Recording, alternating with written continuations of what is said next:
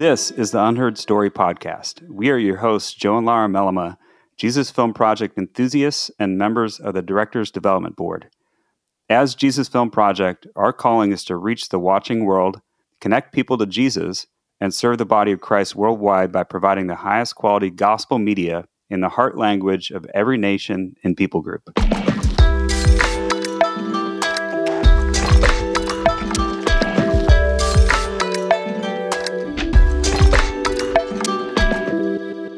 Today we have an interview between Jesus Film Project staff member Holly Newell and the CEO of Unto, a humanitarian aid group. I think you'll love how the body of Christ is working together to bring hope and end hunger.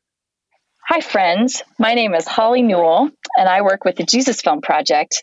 And today I have the privilege of sitting down with the CEO and president of the humanitarian aid group Unto, Al Goff. Al, I live in Orlando, Florida, at the international headquarters for Campus Crusade for Christ International, which in the States we call CRU. And Jesus Film Project is under that umbrella of CRU, as is your organization, Unto, which kind of makes us like cousins, I think. We are so excited to hear from you today. And Al, I have to tell you this. Your organization has the most beautiful trucks. I see them often going up and down the road near our house. They have this gorgeous picture of a mom and their daughter on the truck. And sometimes I'm stuck behind the trucks at the railroad crossing near our headquarters. But I always feel really happy when I'm behind those trucks because I know that they're full of supplies for people that desperately need them. So I'm wondering if you could tell us a little bit about Unto, and also, can you tell me, what do you have inside those trucks? Absolutely, Holly. It's great to be with you. Yes, we are cousins, and I love that analogy as a fellow ministry of CRU and close cousins at that. What's in those trucks is oftentimes supplies we're collecting, supplies for your ministry as well as because we're in Orlando now, and oftentimes we help you with some different projects. And then there's oftentimes that we're doing disaster response, so they're full of supplies for hurricane relief, especially when you're talking Florida and the southeastern part of the United States. That's awesome. Thank you for doing that. Would you tell us, Al, just a little bit about how you came to be involved with Unto? Yes, ma'am. I've been with Campus Crusade for over 20 years. I married into the company. My wife's been with them for 35 or more. I won't say how much more. And so since I joined the organization more than 20 years ago, I have been involved in doing humanitarian work, especially in the developing world and in the areas of the world that's been difficult to reach with the gospel. Because what I learned early is that many people don't necessarily, especially if they're coming from another religious background, don't necessarily want to have anything to do with Christians. But when you do something profound for them that shows them your unconditional love for them through really providing a blanket when they're cold or water when they're thirsty, it changes the game in terms of how they receive our staff, receive me, and even sometimes ask us about the why behind what we're doing. After doing this for years, in 2013, I was asked to give leadership. I was living at the time in Europe, working primarily in the Middle East and Central Asia. Wow. And CRU leadership asked me to move to Plano, Texas, and give leadership to Unto. So we did that and have been working with Unto since that time. Al, what's the most exciting part about your job right now? Is there an area where you're just loving it and feel like things are flying along well? Yes, ma'am. Well, Unto is the humanitarian arm of CRU. So there's a lot. It's when business is good, it's because the world is in some distress. So while we are excited about what we're doing, sadly, it's usually caused by the situation in the world not going well. What it is a time when people are hurting and they And if the followers of Jesus can be responsive in real time and meet real needs for them in that moment, their hearts open up to Jesus like your 2-year-old used to open up to you when you walked in the door. It just come running, arms open. And so that's what we're seeing. We're seeing, Holly, there's 27 wars as of this moment going on in the world. Wow, 27. There's over 90 million refugees and displaced people. Yet, followers of Jesus are going out like unto and helping and providing expressions of kindness so profound that it just opens people's hearts to hearing and even seeing through tools like the Jesus film, the story of Christ and the one who sent that help. So how do you even decide where to respond first? We work with our crew partners to determine what are the countries we need to work in, and then how best can we do this so that they are equipped to express the love of Jesus and the kindness of Jesus through, we call it the 3 R's, relieving suffering. That means kind of the traditional humanitarian imperative, but do it in a way that restores or allows people to keep their dignity.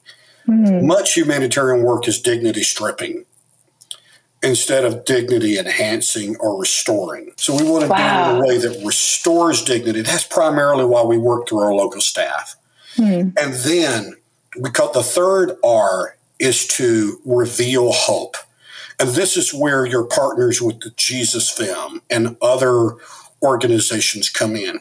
When the crew staff on the ground are handing people, a refugee supplies, and that refugee, whether it's out of fear, out of suspicion, or out of gratitude, says to them, "Why are you doing this? You've been so kind. Why are you doing this?" There it is, right? That's that moment when you can say, we work for a refugee. He was just like you.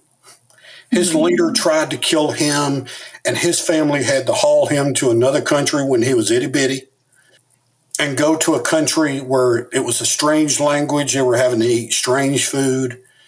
And we work for that refugee. And he told us to come and help you. Well, who is that refugee, they might ask? Well, you might have heard of him. I don't know. His name is Jesus. His story is their story. When he was little and Herod tried to kill him, his family ran as refugees to Egypt. And then we explained to him, that refugee, Jesus, sent us to help you. Not only just to help you, but he wants to have a relationship with you and walk with you through this. And then it makes it very organic and natural for us to go, do you want to learn more? And they go, yeah, we have a film about him.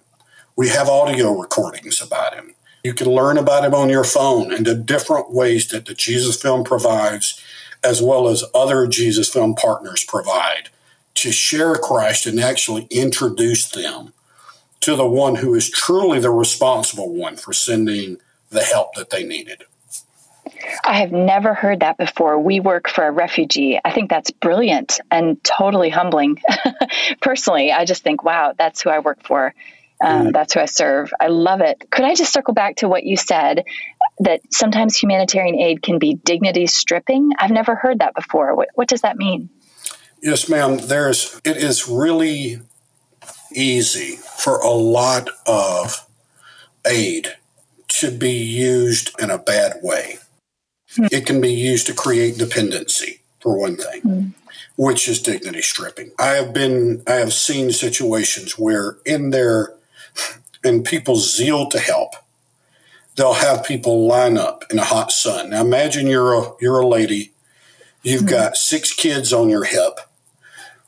You're standing in a hot sun in a queue or in a line for 3, 4, 5 hours. Somebody throws a box of stuff that you don't know what's in it and bruises your shoulder. They stamped you because they want to make sure that you don't get it twice. You're 150 to 200 feet down the road, then some young man with a gun just takes it away from you and walks off. Oh. That's dignity stripping. Mm-hmm. That doesn't enhance dignity.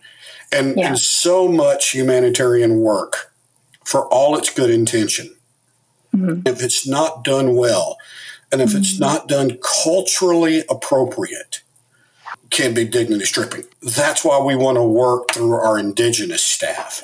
Yeah. You've worked in the Middle East, you know what you do with your hands, where you put your feet, things like that can put people off. And that's what we don't want to do. We want to do it in a culturally appropriate, dignified way. That when I think of that woman with the 6 kids on her hips, how can I help take the supplies to her so that she doesn't have to leave her home, stand in the hot sun, make sure the kids are taken care of, and that she will not only have the help, but will feel these people truly care.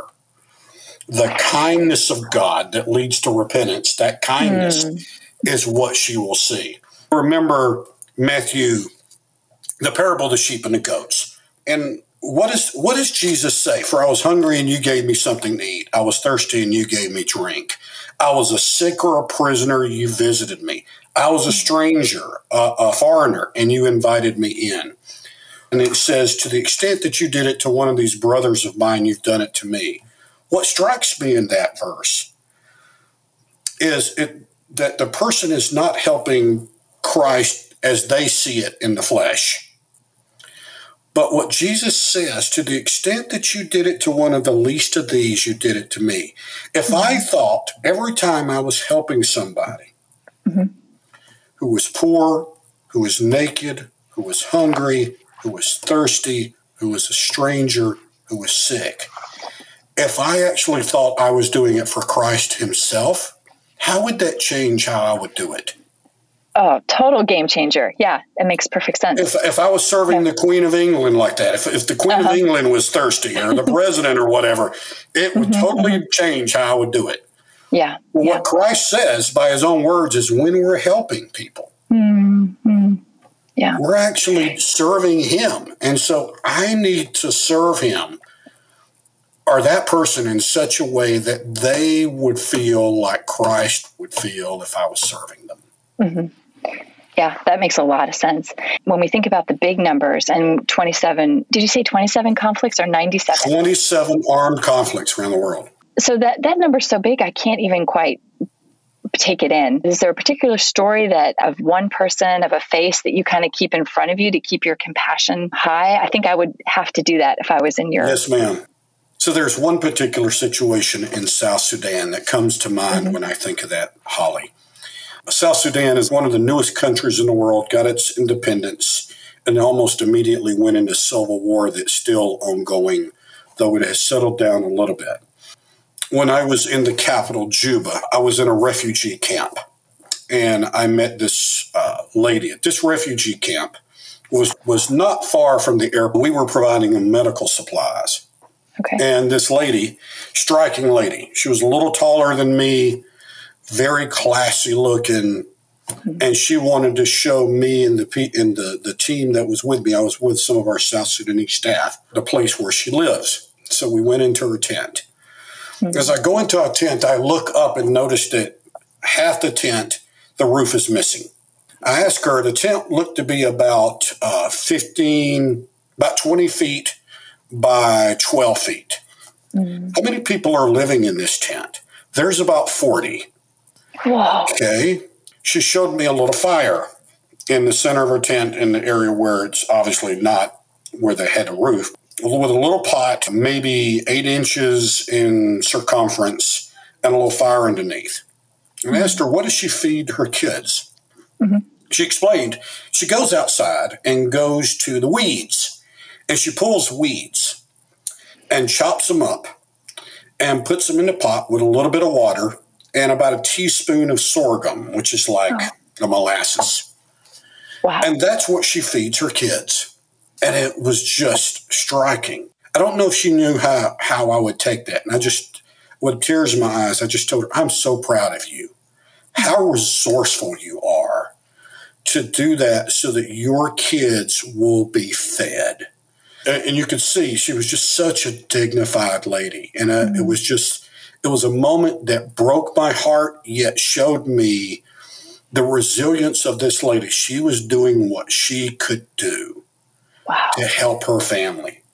And it just gave me resolve we have got to get food to her that will be not only filling to her child's belly, but will be nutritious for her children in order to really help her, because she is doing all she can do.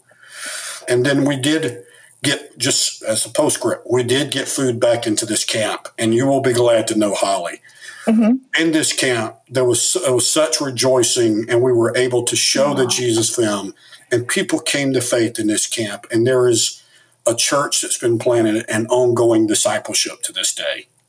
Oh, wow. That's unbelievable. Al, I'm so glad that you got to see some victory in the midst of so much challenge, right? That's what makes it worth it. That's incredible. I think in your line of work, it is so important to have the right things, the right supplies at the right place at the right time. And part of what you were mentioning was shipping and getting the food where it needs to be.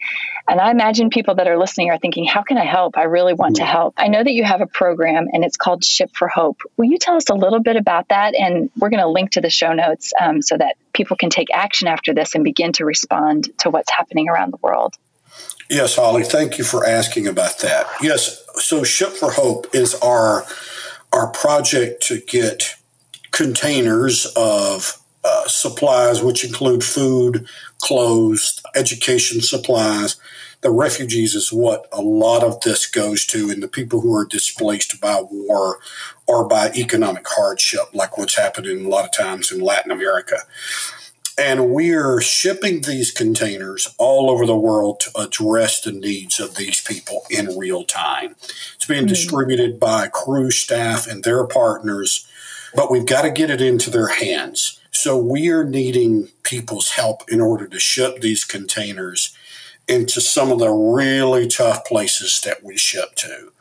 Many of the countries I can't talk about, frankly, Holly, because there are countries that would be, if you will, adversarial to the gospel, adversarial to the kind of projects that we do, and we have to go in through carefully and do that. But I can assure you the people that are getting those and are distributing are people who are committed to the gospel and are still, in spite of persecution and in spite of war and challenges, are committed to not only helping these people in real time, but to sharing in a dignified and gracious and respectful way the love of Jesus that transforms their lives forever.